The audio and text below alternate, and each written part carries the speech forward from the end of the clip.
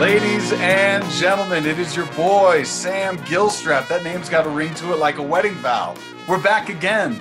The COVID-19 is not going to stop me from recording and putting out the good vibes, trying to connect with people. Today, our special guest for episode, I think it's now 48, because there's a number I won't count anymore.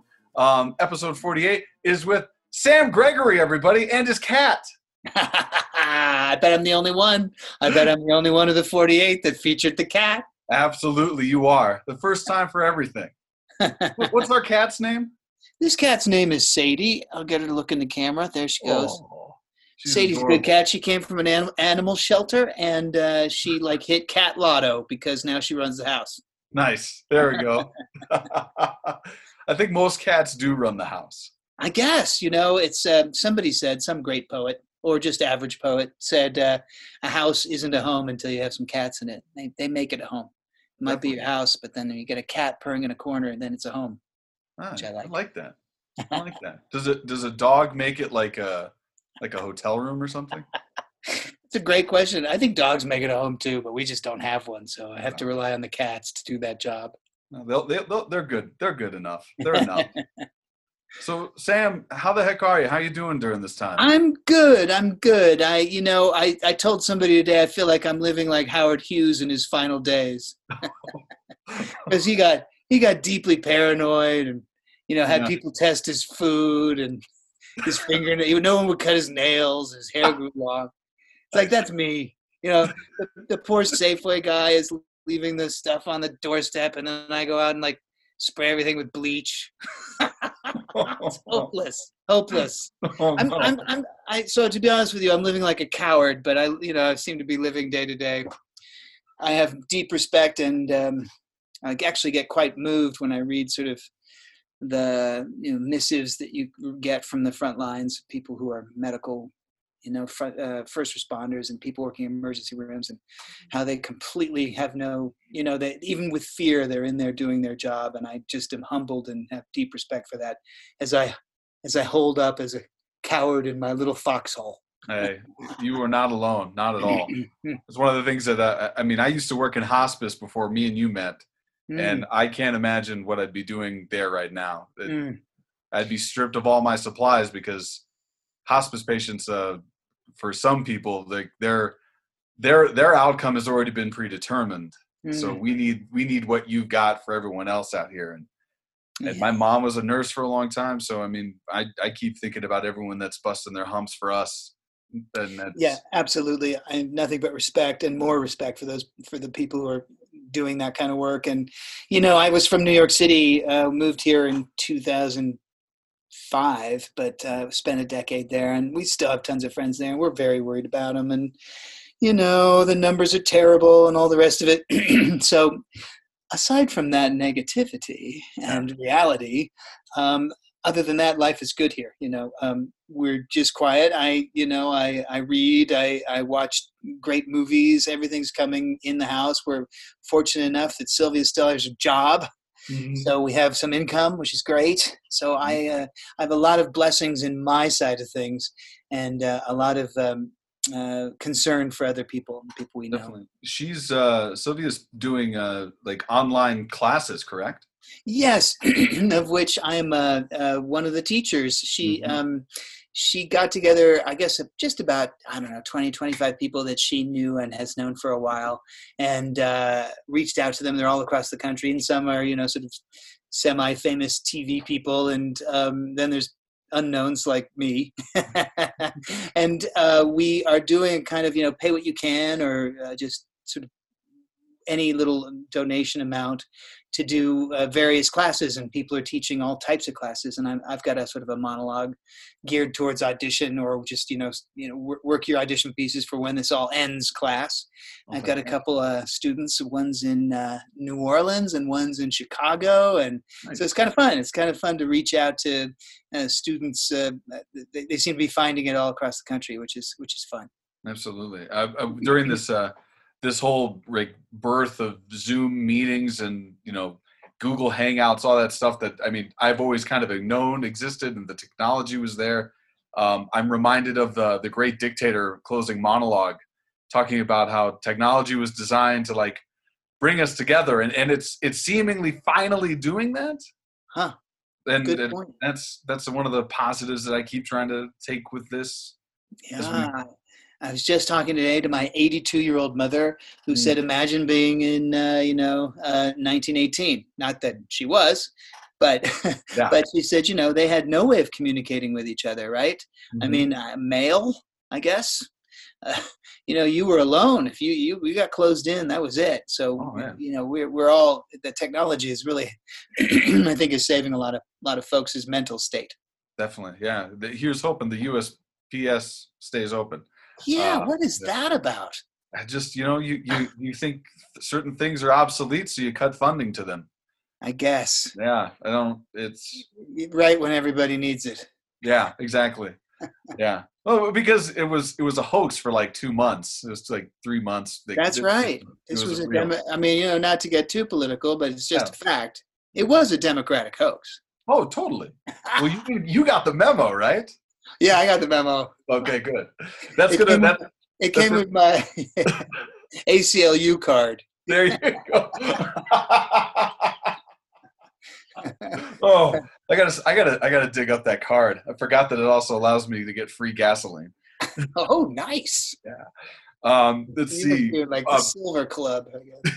Exactly. How's work been for you? Like, did you lose work with all this? Did you have stuff scheduled? Yeah, I did lose work, but I was doing a show at Curious, which is a great play called Admissions, and the cast was great, and we got to preview it. We had one preview, and then we got shut down.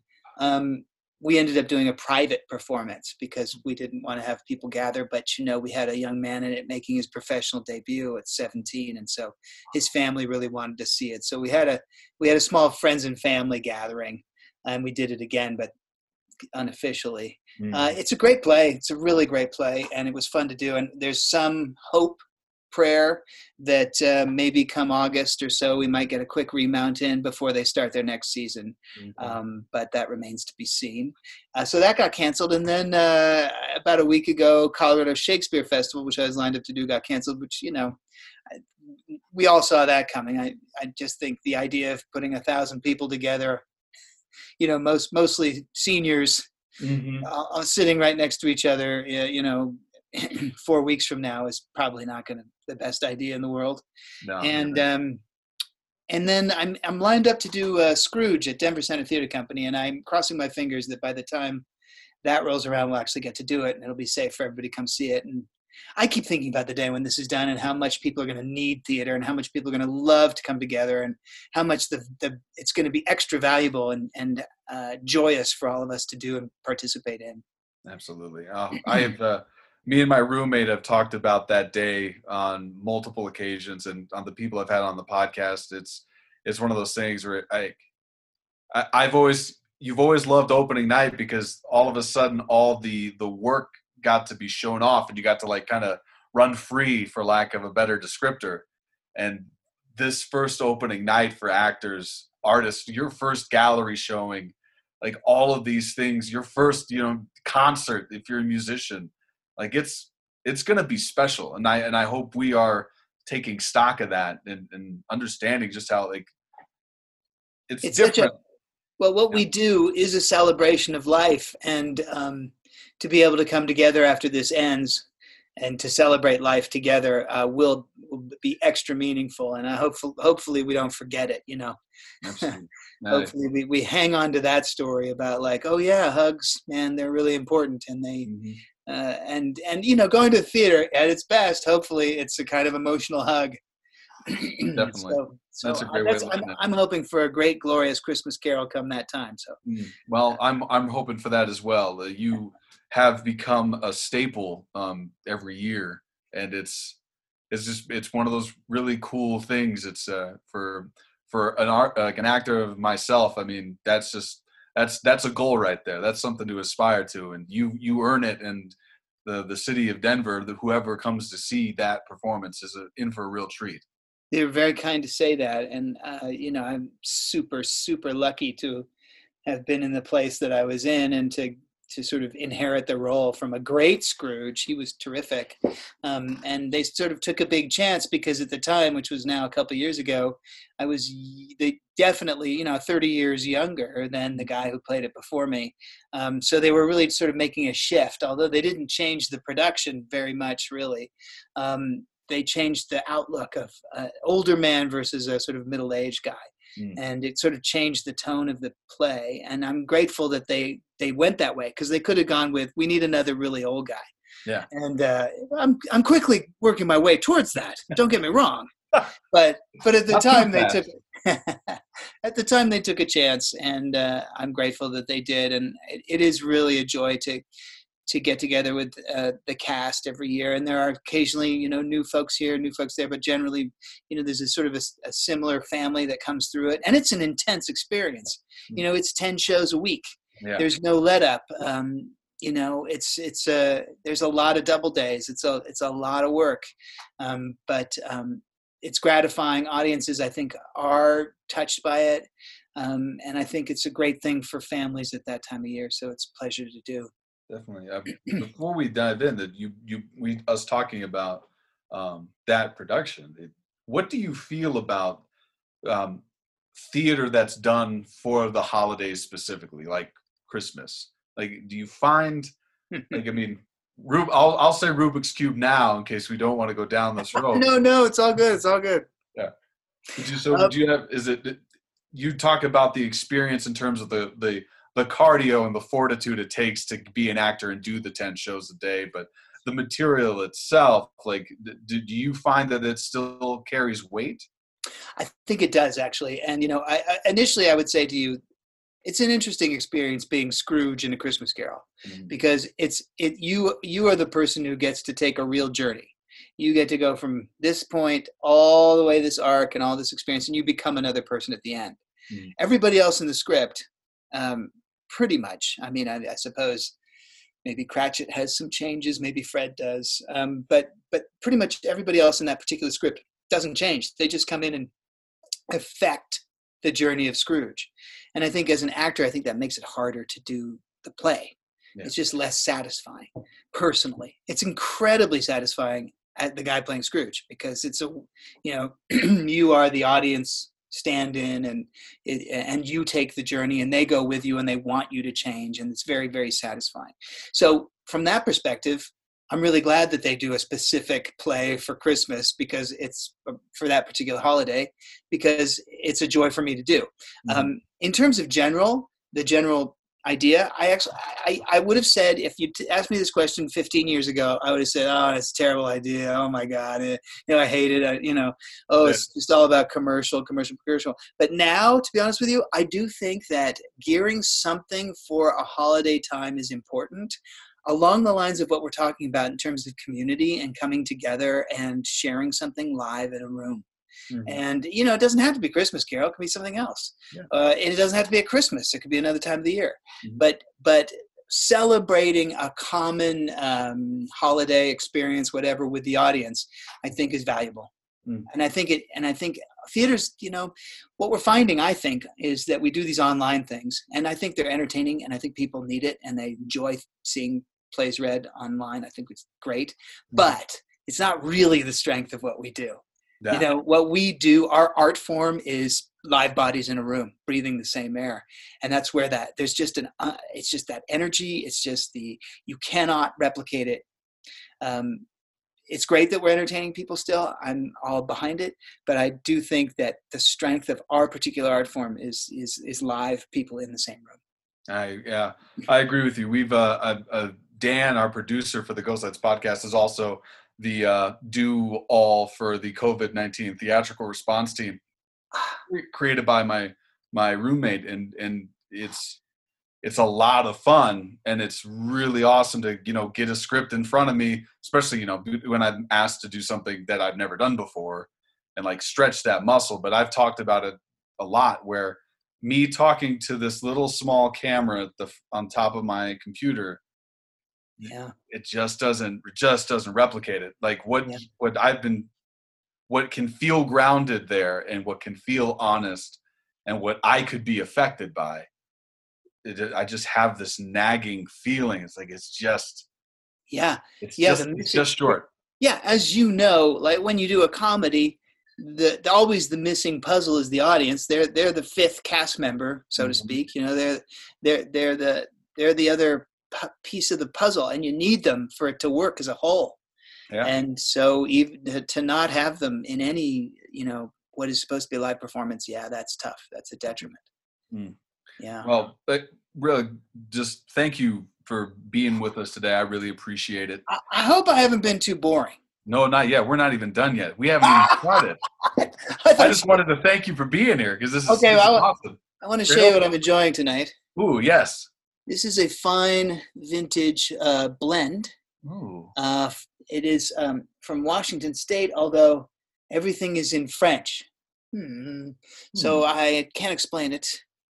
It's a tradition de famille. So famille. Anyway, it's quite good. Nice. Well, I will show off my. This is Jose Cuervo Margarita Mix, and $10 clearance sale tequila. So cheers. A virtual toast. Nothing like it. Yeah. So I think we should talk a little bit about how we met. Yeah. Oh, you want to? Let's do it. Okay. Oh man. Okay. So how did we meet, Sam? Well, let's see. You never saw me. I saw you in 2 plays at the Denver Center well before we did Godot. And it was, and like, again, forgive me, because it's going to be a little bit of a I'm not worthy moment here, but I was just like that's a guy that guy's got this career that I want to get close to. And then I show up at the auditions for the Arvada Center for their first Black Box season, and a combination of preparation and hunger and sheer luck got me into the callback room. And then, and you were good. Well, thank you, man. Thank you very much. I mean, there's that. Yeah, there is that. Let's talk about how good I am. Can we do that? No. Okay, there's 20 minutes right there. Boom, yeah. Let's see. Sam, that moment where you scratched your butt, that was great. I was really with you. It was doing Waiting for Godot. Yeah, during Waiting. Which is, and I just wanted to bring it up only because I thought it was a great experience, but I also thought it was one of the most difficult plays I've ever done. I don't know about you. Yeah, it was pretty hard. Just blocking, leading, or having Josh lead me out on that rope. Oh, and then when the times I had to like pull the rope, I'm one of those guys that if I'm not totally prepared, I'll let the adrenaline take over in certain moments, and that can be bad. Like if you've got something physical where somebody else could be hurt. Yeah. I've kicked a guy on accident. That's happened before. I've done that. Oh, that's not good. Yeah, you don't want to work with that guy. So to have Josh at the end of this rope, and I've got to jerk it a whole bunch. Like, I'm glad we worked that as many times as we did. And then aside from that, the words. Oh, yeah. Words. Tough words, man. And just really, it's just extraordinarily difficult. But I do think we had a really strong production. Credit Jeff Kent, great director. And honestly, it's interesting because the people who liked that show loved it. And the people who didn't like that show hated it. I mean, Yeah. It's interesting because that I mean, look, the Arvada Center audience, good crowd that they fully support what they do there, but they also maybe not the most, maybe doesn't go for the most experimental stuff, and Godot is pretty out there for them, so it was a challenge for them. It was a lot, especially those with ice in their cups. Oh. Oh, man, the second you brought it up, I was like, I can't wait to bring this up. Yes, the opening night fury. Yes. Well, okay, so to make it really clear, just for people who might still be listening to me rattle on, is that, opening night, we had 2 women in the front row drinking their drinks, because that's allowed now in theater. That's a whole other topic. We could spend 10 minutes on that. But exactly. And it wasn't just rattling the ice; she was chewing it, man. Yeah. And like and you're like trying to remember this text and trying to drive this incredibly out there crazy stuff.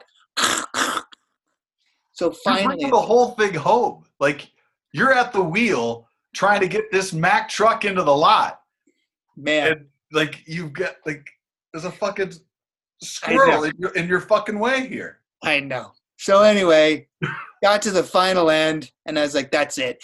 But to be honest, we did a lot of breaking the fourth wall in that show from the beginning. We did a lot of getting out in the audience and talking right to people. We had established that as a premise. Mm-hmm. So running off the stage, grabbing her cup and throwing it down into a pond, I don't think was too much of a stretch. No, not at all. No, you were right in there. Totally fine. I think she really thought it was part of the show. She loved. I mean, from what I understand, no one got no managers were called. No, I think her gin and tonic ended up in the pond, and she was good with it. Yeah, she was totally fine with it. It was an incredibly satisfying moment. You picked the perfect part of the monologue. I can't stand no more. I can't stand it no more. Oh, God. Oh. Yeah. I don't work at the Arvada Center as much anymore. I wonder what that's about. Oh, man. They don't know what they're missing. If they hire Sam Gregory, they have to understand a couple of times out of the run, audience members are going to be fodder. Refreshments are going down. They're going down. And you're getting top-notch performance. So what if you throw out a whiskey and soda? It's okay. There's more. You've got they can sell T-shirts, Hey, an actor ripped my, Yeah. They run up the price of the bar anyway. Like, it's fine. They're not hurting any for that. No, yeah, I always forget that. And then somebody says, I was there opening night, and I saw you do that. It's like, oh, God, okay, yeah, well, I did. Yeah. Oh, well. She loved it. And you know what? She stopped chewing her ice. Yes, she did. It would have been great if she went to her friend's cup. Can I have some of your ice? Yeah. Yeah, because that has such – well, then we're talking now. That leads us into, what sort of another interesting topic about, what should we expect in the theater of behavior, decorum, or not?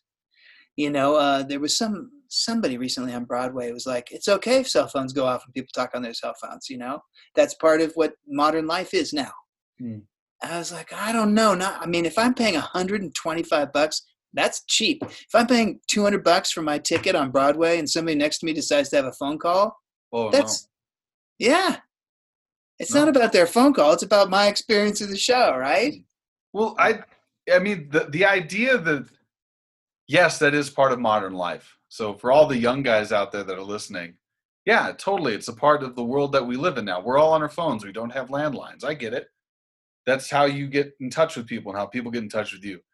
But the idea of going to see a movie, a play, it's not about your ability to connect with the outside world. It's about your ability to shut the outside world off and connect with what's happening in front of you. Have that transport you. Like, be there for that. Like, it's okay to turn it off or to mute it for 2 hours. 2 hours. Once a month, a week. Yeah. Maybe it's a little bit about respect of people around you. Yeah. What do they want? Do they want to hear about your, details about how you're going to meet somebody after the show, or do they want to hear the show? Everybody paid money to see the show. Mm-hmm. Yeah. Well, I don't know. Jury's out a little bit, but I for my money, I do like the idea of people like, okay, I'm going to check out for 2 hours and spend some time here in this room and take this story, take this ride, but I'm old, so whatever. Oh, stop it. I'm 36. I feel the same way. Like I'm 6. I don't even remember 36. Well, this is when my knees started to go bad. Oh, no. That's because you Okay, so what else is interesting to talk about? Theater, Sam Gregory. How did it happen to you? Let's see. Okay.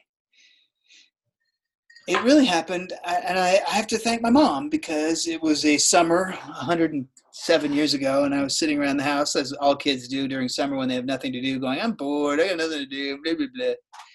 And she was like, there's a theater troupe kids theater troupe, and it wasn't children's theater. It was just this theater troupe, and they're doing a Midsummer Night's Dream, and I want you to go do that because I don't want you in the house. And I was like, no, God, no, Shakespeare, oh God, no. And I went, and there were a couple of these. This was in California, and there were a couple of these. There were two younger folks. Who were, that I don't know, they must have been 25, who were ACT students who had the summer off, and to make some money, they decided they were going to, charge kids, I don't know, $200, $100 to do this play. And so they, had 20 kids, charge them $100, and they had their money for the summer. And my mom was like, "Yep, worth it. Get them out, get them out of the house." So I auditioned for it, and they were like, "Yeah, we want you. You're either going to be Bottom or Oberon." And I was like, "Wow, okay." And then they sort of had all settled down. I played Oberon, and man, so there I think I was 12, and the kids playing the lovers were high school kids, and we did this show in parks, in like we did it at the Renaissance Fair on a stage in Marin County. We did it in a park in San Francisco. We did it in parks on the peninsula. We did it in a theater at a high school. We did it like we took it around. Yeah. And there were like little kids in it as well. And it was a slightly cut version. I mean, we didn't have everything in it, but it was full on Shakespeare. And man, I got the bug. And these guys, what was interesting was, because they were ACT people, the American Conservatory Theater in San Francisco, they were teaching us the stuff, the deal, the method, man, that we were like, it was Stanislavski. It was everything. And, everything that they were learning then, they were trying to pass on to the kids. They were like about teaching us to act professionally. Now, I have no idea what the quality of our performance was. I mean, my parents liked it, but I ended up getting the bug, and I never really did it in school. I always did it through these sort of like those two kind of ended up teaching sort of summers because it was good money and they could make ends meet. But they were really passing along the stuff that Bill Ball and everybody at ACT was learning at the time and trying to practice at the time. And so as a kid, I was getting some of that stuff early on. Nice. So that's the long answer, is that my mom just wanted to kick me out of the house. Well, it sounds like it's worked. She's lived a long time, and you're on stage. She's got her stomach back. Yeah. I think she's more relaxed. Yeah. And I found a career, sort of. What was it about the bug specifically that bit you? Was it just the make-believe at that young age that grew? Or was it something else? Well, that's a great question. Somebody asked me recently, we were having this discussion, what do you like more, rehearsal or performance? And, for most of my life as a young actor, I would say performance. And now it's rehearsal. Mm-hmm. I much prefer rehearsal. I enjoy performance, particularly once it's really settled into its groove, and I like it, but I don't like it as much as rehearsal. And I think back then, it was about performance, and it was about a group of people. It was sort of like a team sport, it's not individual. It was about, we're all going to pull together and pull off this thing, reminds me of Shakespeare in Love, where, Jeffrey Rush is like, how's it going to work? I don't know. It's a mystery.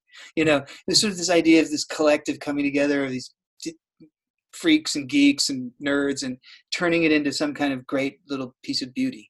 At least that's how I thought of it, even though who knows what the end result was at the time. But that I think is what got to me, was this group coming together to make something beautiful. Has that changed for you at all as we've... just that I think what it is now is that I just enjoy the room with no expectation, with no, we have to make them laugh. We have to make them cry. This has to I like the room where it's like, let's try this. Oh, hey, no. I think this other thing, sharing ideas, problem solving together, finding what you think is the best way to tell the story, to me is where the real joy is now. I love that search and that journey for it, and I enjoy doing it, but I don't get it's not the same pop as the as the experience of finding it in the room with with colleagues and fellow artists. Definitely. Have you ever, I mean, one of the things that I've always encountered is my brain gets ahead of me and says, "Oh, I know how this has got to go." The little, that Sam Gilstrap, from the time he started acting, from the time he started doing anything and knew that he could get rewarded for it, like grades, like I wanted to be the best at them. I wanted to be the best person in the room. And that gets in the way. Have you ran into that over the course of your career? That hunger? Wanting to be the best? Yeah. Yeah, it's interesting. Yeah. I mean, I don't know that it's about wanting to be the best, but I think I've always felt jealous of of opportunity that happens for some people. Mm-hmm. If I don't feel that I've had the same opportunity, that's certainly been with me my whole career. Mm-hmm. And I'll hear about somebody who got an audition to do both. Like, why didn't I get that audition? So there's that. Yeah. But I've also felt this. I think it's always terrible to be the best person in the room. Mm. I think that's a disaster. You do not want to be the best person in the room. You want to be maybe like the third best. because you want people who are really brilliant. So, you're like, oh my God, I never would have thought of that. Or they raised me up here. Oh, it's that thing about playing tennis with a better player, you play better. But it's also, it's a terrible thing to maybe think you're the best person in the room. I think that's a really heavy pressure to bring to yourself and a negative. It's like, you just definitely want to be around better people than yourself. Yeah. Swing up, right? Well, it's not hard to find. I easily find people who are better all the time. It's like, oh, that guy's way better at that. Let's go do that. If you've got the courage enough to look for somebody smarter. Yeah, but I think that's a good thing to do. I mean, there's no reason not to. Mm-hmm. I think about sometimes directors who, like My Way or the Highway, right? Those guys. And I always think, well, there's 25 brains in this room, and now we're supposed to just say yours is the best brain. Mm. And so all these other brains we're going to ignore. Yeah. And I'm always very respectful of the director who says, okay, I have my brain and I got my ideas. And in the end, I'm the decider. Mm-hmm. Oh. But I'm going to entertain your other 25 brains because that's a lot of brain power. Yeah. I like a director who listens and then goes, yay or nay, and I'll respect it, but I'd like to have him listen to somebody's idea. Yeah. That was. I'm glad you answered it like that, because it was one of the questions I was going to ask you. Is in that when you're in that collaborated, that room full of collaborators, and you run into that one brain mindset that's like, nope, like, nice try, but it's this way. Hey, I'm on board if they're a genius. Absolutely. But I'm just trying to remember how many of those. Yeah, that's true. I mean, no, there's been a few. Yeah, true. But I mean, that's another great point. It's just like, I mean, you don't always often. I don't know. I find that I bump into geniuses when they are open to the collaboration. Absolutely.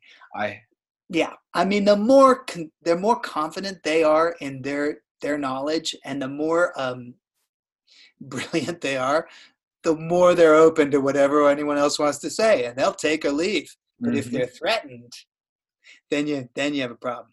Yeah. Now we're not having that conversation anymore, and now it's just, all right. When does the show open and you're out of the room? Oh man. Hey, how are you weathering all this? Oh man, I'm doing okay. I've got this podcast I've been able to do a lot more episodes with. I've got, some of my favorite actors are available right now, so I get to sit down with them and talk to them. Yeah, it's nice to have this time with you. Yeah, it's a good time. I mean, we're basically just having a happy hour drink. Yeah, it's we're nice. bumping into each other. Yeah, that's all. You got to run home and take care of something. Solving all the problems of the theater world, which I think that's what we're doing. We're just hashing it out, chopping it up, as it were. I'm #blessed right now. I'll say one last thing about this virus thing. It's like, I have a number of friends who are really worried the theater won't come back. Ooh. That it's just not going to come back. And I'm like, wow, I don't see that. Mm-hmm. I see it roaring back. Mm. I see it being the antidote to this. But, I'm an old liberal Democrat. I'm just way too optimistic about stuff. So I honestly, I do think it's like, wow, really? I mean, I think there's going to be some rough times. I think it's going to be tough. People are going to struggle to know when they feel safe to come out of their hidey holes. Yeah. I'll be one of them. And so it may take a while to get people back in the theater where you're sitting right next to whoever. Mm-hmm. But once it happens, man, I think people are going to want it so bad. I agree. Yeah. So much. I mean, I've asked this question of friends of mine. Do you remember the last shared experience you had, where like you and like a group of people were in a moment together, experiencing the exact same emotion? Like, it's hard to get that dialed in. It doesn't happen all the time, and just because it doesn't happen all the time doesn't mean it's not good or bad. It's just we have our own lives. We experience things differently. Yeah. But every once in a while, you get locked in with each other. And I find that happens more often than not in a theater. Yeah. You're sitting there, you're in the dark with each other. And if you are open to what's happening in front of you, if you come into it without expectation, like a first date, you'll fall in love. Call it lust, call it love, call it whatever. That's a powerful feeling. Yeah, I agree with you, Sam. And you want, like, when you are finally let back out onto the roads, back to your lives, are you craving to just go back to work and buy groceries at the normal time? Or go to a bar? Is that what you'll be craving, is to see somebody else. Like, I am so upset when people are out there taking a walk that they haven't taken in years, but they can't be in the house anymore, so they're taking a walk and they won't wave at me. Yeah. I'm like, I'm right here. I'm looking you in the eye. Yeah. Maybe it's the mustache. I'll get rid of the mustache and then maybe they'll be happier to see me. Yeah. I just think that what we do is the antithesis of this freaking life right now. Mm-hmm. I just think it's really about loving your fellow human and being with them, and people are going to want that badly. And I don't know, it's going to take a while for trust. Let's face it, it's going to take a vaccine. Yeah, it's going to take a vaccine. But once that happens, man, I think they're going to run to the concerts. They're going to run to the movies. They're going to run to the restaurants and the theater and the ballet. I mean, it's what people are going to just realize is missing in their life. That's what I hope, at least. I'm with you. My fingers are crossed for that comeback. I just think we're going to want to be around people. We'll want to be out there around our friends and make new friends. Let's hope, man. Definitely. I'm going to drink to that. Okay. So listen, Sam. Yes. It's a real pleasure talking to you. It is a real pleasure talking to you. Would you like to dive into our rapid fire questions? Bring it. All right. We're going to do it. Uh-oh. All right. So like I said earlier, you can pass these if you want to. There's no reason to go into detail, but I challenge you to answer these. Okay, before I answer, I'm just going to say I often talk before I think. That's fine. Okay. I will let that happen. Okay. Where do you get your news from? I get my news from the New York Times. What movie do you feel deserves a sequel? Oh, my God. Oh, I'm so slow. That's fine. We'll come back to it. Yeah, let's come back to that. We'll come back to it. Yeah, please do. What is your phone backdrop or wallpaper? My cat. Your cat. What's the cat's name again? Well, I got two, and The one you met is not the cat on the phone. Ooh, don't tell that cat. I won't tell that cat. She doesn't have to read the phone. It's fine. Which musician, living musician, would you pay the most money to see? Which living musician would I pay the most to see? Let's come back to that. All right, we'll come back to that. All right. These are good. They're good. I just got to think about them. No, I got you. This one here, I'm going to change it. It was a stupid fact memorized from school, and that might be. It's not been a popular question thus far. Oh, bring it. All right. What is the stupid fact that you still have memorized from school, like middle or elementary? Okay. Oh, from middle or elementary, because I got some stupid facts from high school, but We'll give you that. The high school's fine too. Okay. I took a big class where we had to memorize all kinds of crap about ancient Greece and ancient Rome. Mm. And I remember some really weird ass facts. Give me a fact. Okay, here's a fact. The Roman Emperor Tiberius was a sick pervert who liked to throw little children into a pool of water from a tower to watch them drown because he felt it mimicked sexual ecstasy. How's that for a fact? That's dark. It's hard not to forget a fact like that. It is really hard not to that stays. That's going to haunt my nightmares. I mean, to be honest with you, he made Caligula look tame. These guys were messed up. And when you start reading about those guys and learning about those guys, it never leaves you. No. The things they did. Point. It's shocking. I'm sorry to go dark, but that just leapt to mind, and it will never leave my head. That's fine. I'll tell you, some of the most popular podcasts are about murder mysteries. So that's true. If we make this dark, that might be good for my ratings. Well, maybe you should do a podcast about ancient Roman Caesars, because those guys. Whoa. Yeah. Whoa. The Ghost Lights Podcast. All right, we'll move on. Perverts of Rome. Perverts of Rome, yes, with Sam Gilstrap. What's up, everybody? It's your lead pervert here, Sam Gilstrap. What conspiracy theory do you kind of believe the most? The stuff around JFK. Yeah. His assassination.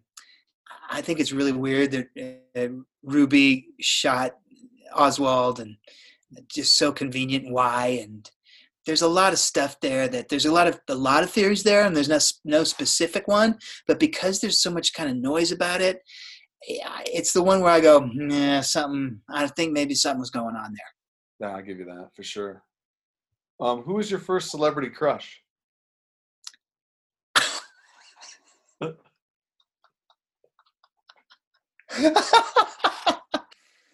Oh God! This is gonna kill you.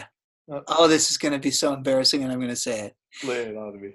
Andrea McArdle, who was the original Annie in Broadway's Annie. Oh man, we're gonna need to get a photograph of her. We're gonna need to find that. You got to realize I was the same age at the time. Hey, I wasn't like Tiberius. We were the same. She was 13. She was 14. I was 13 or something. So, my crush was definitely. Oh, dude, you're in the clear. It's fine. I was in the clear. Yeah, you're fine. Oh, God. Oh, let's we'll backtrack here a little bit. What movie do you think deserves a sequel? Can you answer that question, and then I'll think about it? Can I answer it? A movie that I feel needs a sequel. And are we talking like recent? Oh, any movie you've ever seen where you're like, oh man, I wish there was more to that story. Or God. You loved a character that maybe a spin-off. Oh yeah. What do you like? I'm one of those lamos that loves action movies because I work with kids all day and I don't want to think. But then again, I've always loved action movies, so I don't like thinking. I would say I would love to see a sequel or like a prequel to Good Will Hunting from nice. Robin Williams' Doctor's character's perspective. That's great. I would love to see that movie. I just spent an hour session working with an actor using like Robin Williams' monologue from that. Where they're sitting on a park bench and he's going at Matt Damon about how he doesn't have the courage to actually live his life. Mm-hmm. Yeah, it's a great movie. And actually that piece, working on it, you realize how complex it is. It's not as simple as it appears on the surface. There's a lot going on there. I agree with you. That's a good one. Yeah. I'm going to take that one. Do it. It's a good answer. Hey, man, I'm just looking for the smartest guy in the room. And hey. Oh, I'm going to take that. Absolutely. That is going in a tagline. That is. I'm going to quote you for sure. All right. Let's see. Which musician that's still living would you pay the most money to see? Is Bob Dylan still living? I think so. I think he's alive. Well, you got to go with the older guys, right? Because their time is coming up. Yeah, totally. Right? Yeah. I mean, there's some fabulous young musicians and singers, etc., that I would definitely pay to see. But they got years. I could see him in 20 years. But Bob's gonna, if he's not already. Yeah, Bob's on borrowed time. TikTok.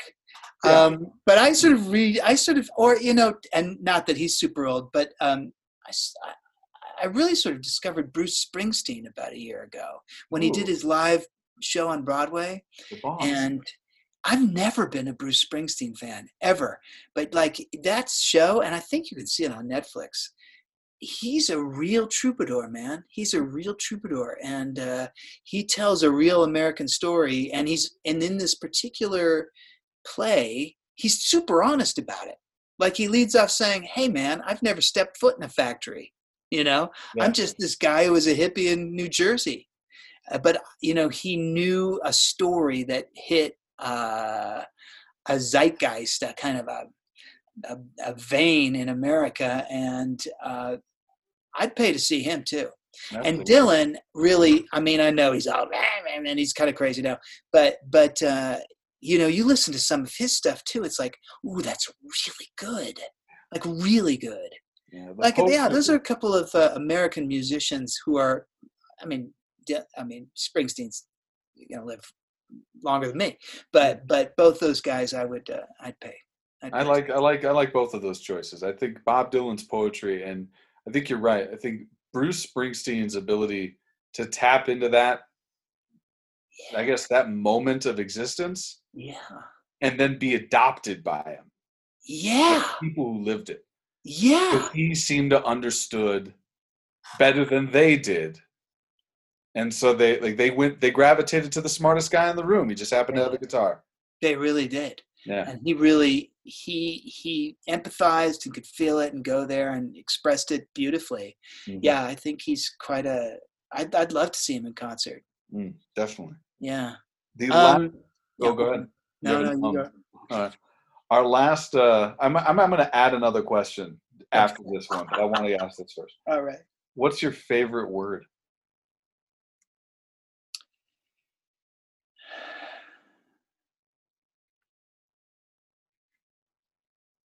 Well, I'm going to say I think my most important word, I think empathy. I don't know that it's my, the most beautiful word or the kindness word, but for everything it implies, my favorite word is empathy. Nice. Very good. And the question that I'm adding to this list is, and if you want me to go first, I can. You've already sat through me stumble through it in class. So what is the earliest piece of theater you still have memorized? Like one of the first few things that you did that's still rattling around. There's a monologue I'll never be able to shake. So that's right? Why I keep doing it. Yeah. Like I learned it when I was a sophomore in college, and I'm keeping it till the day I die. I have a monologue that I didn't play the role, but I did the scene so many times that it's in my head. I mean, probably not the whole. I know not the whole thing, but it's the balcony scene with Juliet, Romeo and Juliet. Oh yeah, you had to do that in Bus Stop. Did I? Yeah. Oh yeah. Yeah. I know you had to do that because I had to understudy that scene. That's right, Jenna Mulrays. Have you had her on the show yet? Oh yeah, she was on like 5 episodes ago. Oh, she's awesome. Yeah, she's great. She directed one of my online performances. We did Danny and the Really? DPC. Yeah. I really like her. She's a smart director. She's a funny, charming, and talented person. Who made me eat some of, like, she had this stuff. She was, hey, Simon, come on up and say hi to everybody. You want to come up? That's the phone. Jenna had this little stuff she was growing, and you were supposed to put it in water, and it would grow in your refrigerator, and it was good for you, but it was weird. Do you know what I'm talking about? Mm-mm. No. She wasn't giving me experimental foods when we first met. Yeah, she had some stuff she was pushing on people. Come here, Simon. Come over here. Say hi to people. Say hi to people. Come here. Show them your beautiful self. Come here. No, he's not going to do it. He's not going to do it. He'll come. Well, he might. No, here he comes. Here he comes. Come here. Come here, boy. Come here. Come on. Oh, Simon. Simon, look over here. Look at this. Look. Oh. I'm the crazy cat guy. This is, people are like, who's that guy? Oh, he's that old guy, and he has the other cats. He's crazy. Yeah. He's crazy. Hey, come here. Come here. Look at this. Simon, come here. Look at that handsome boy. Look at that face. Oh, look at that boy. So cute. Look at that boy. Okay, that's a good thing, Dan Dodd. Oh, Dan's got his cat. Oh, my God. Look at that cat. Look, Simon. Oh, what? Did you see that cat? Awesome. Okay, now you're gonna go viral because, man, we have cats. We have cats, dude. I'm gonna put that in my description for this. Cats. With better than cats. Better than cats. Yeah, we don't have Dame Judi Dench, but we've got cats. This is the Ghost Lights Podcats. Oh, God damn it. All right, Dan, you can mute your mic. Sorry. Okay, good times, man. Hey, so when this is over, let's get together and have a real drink. Yeah, no, I'm down to do that. Yeah. Before we go, though, you have to answer one more question. Okay, come here. And this one I prefaced before we got started. What is that ghost light you wish was left on for you when your mom told you to go out there and audition? What I wish that I knew and to heart, and that I hope every actor knows, is that our business, that you define your own success. That at the end of the day, you go to bed and you go, hey, I got in a play. It's not paying me anything, but I'm a success. Or, hey, I just got a major motion picture starring opposite, name your movie star. I'm a success. And both are equally true. Mm-hmm. You define your own success in our business. That's it. It's just true. And there are movie stars who are miserable, who think they are failures. And there are people who do theater and don't make any money who think they're failures. It's all up here. So you define your own success. And I wish that I'd known that my whole life, but I know it now. And I hope every young actor knows that, because, man, you can get what you wish for. You can become big time and go kill yourself. They do it all the time. Mm-hmm. So realize that we're in an art form where you know when you're successful and you define it for yourself. Yeah, that's a great. I won't add anything to that. Usually I try and piggyback and go I take it from my perspective. Sam Gregory, that is a perfect Ghost Lights for our ghosties at home. Good.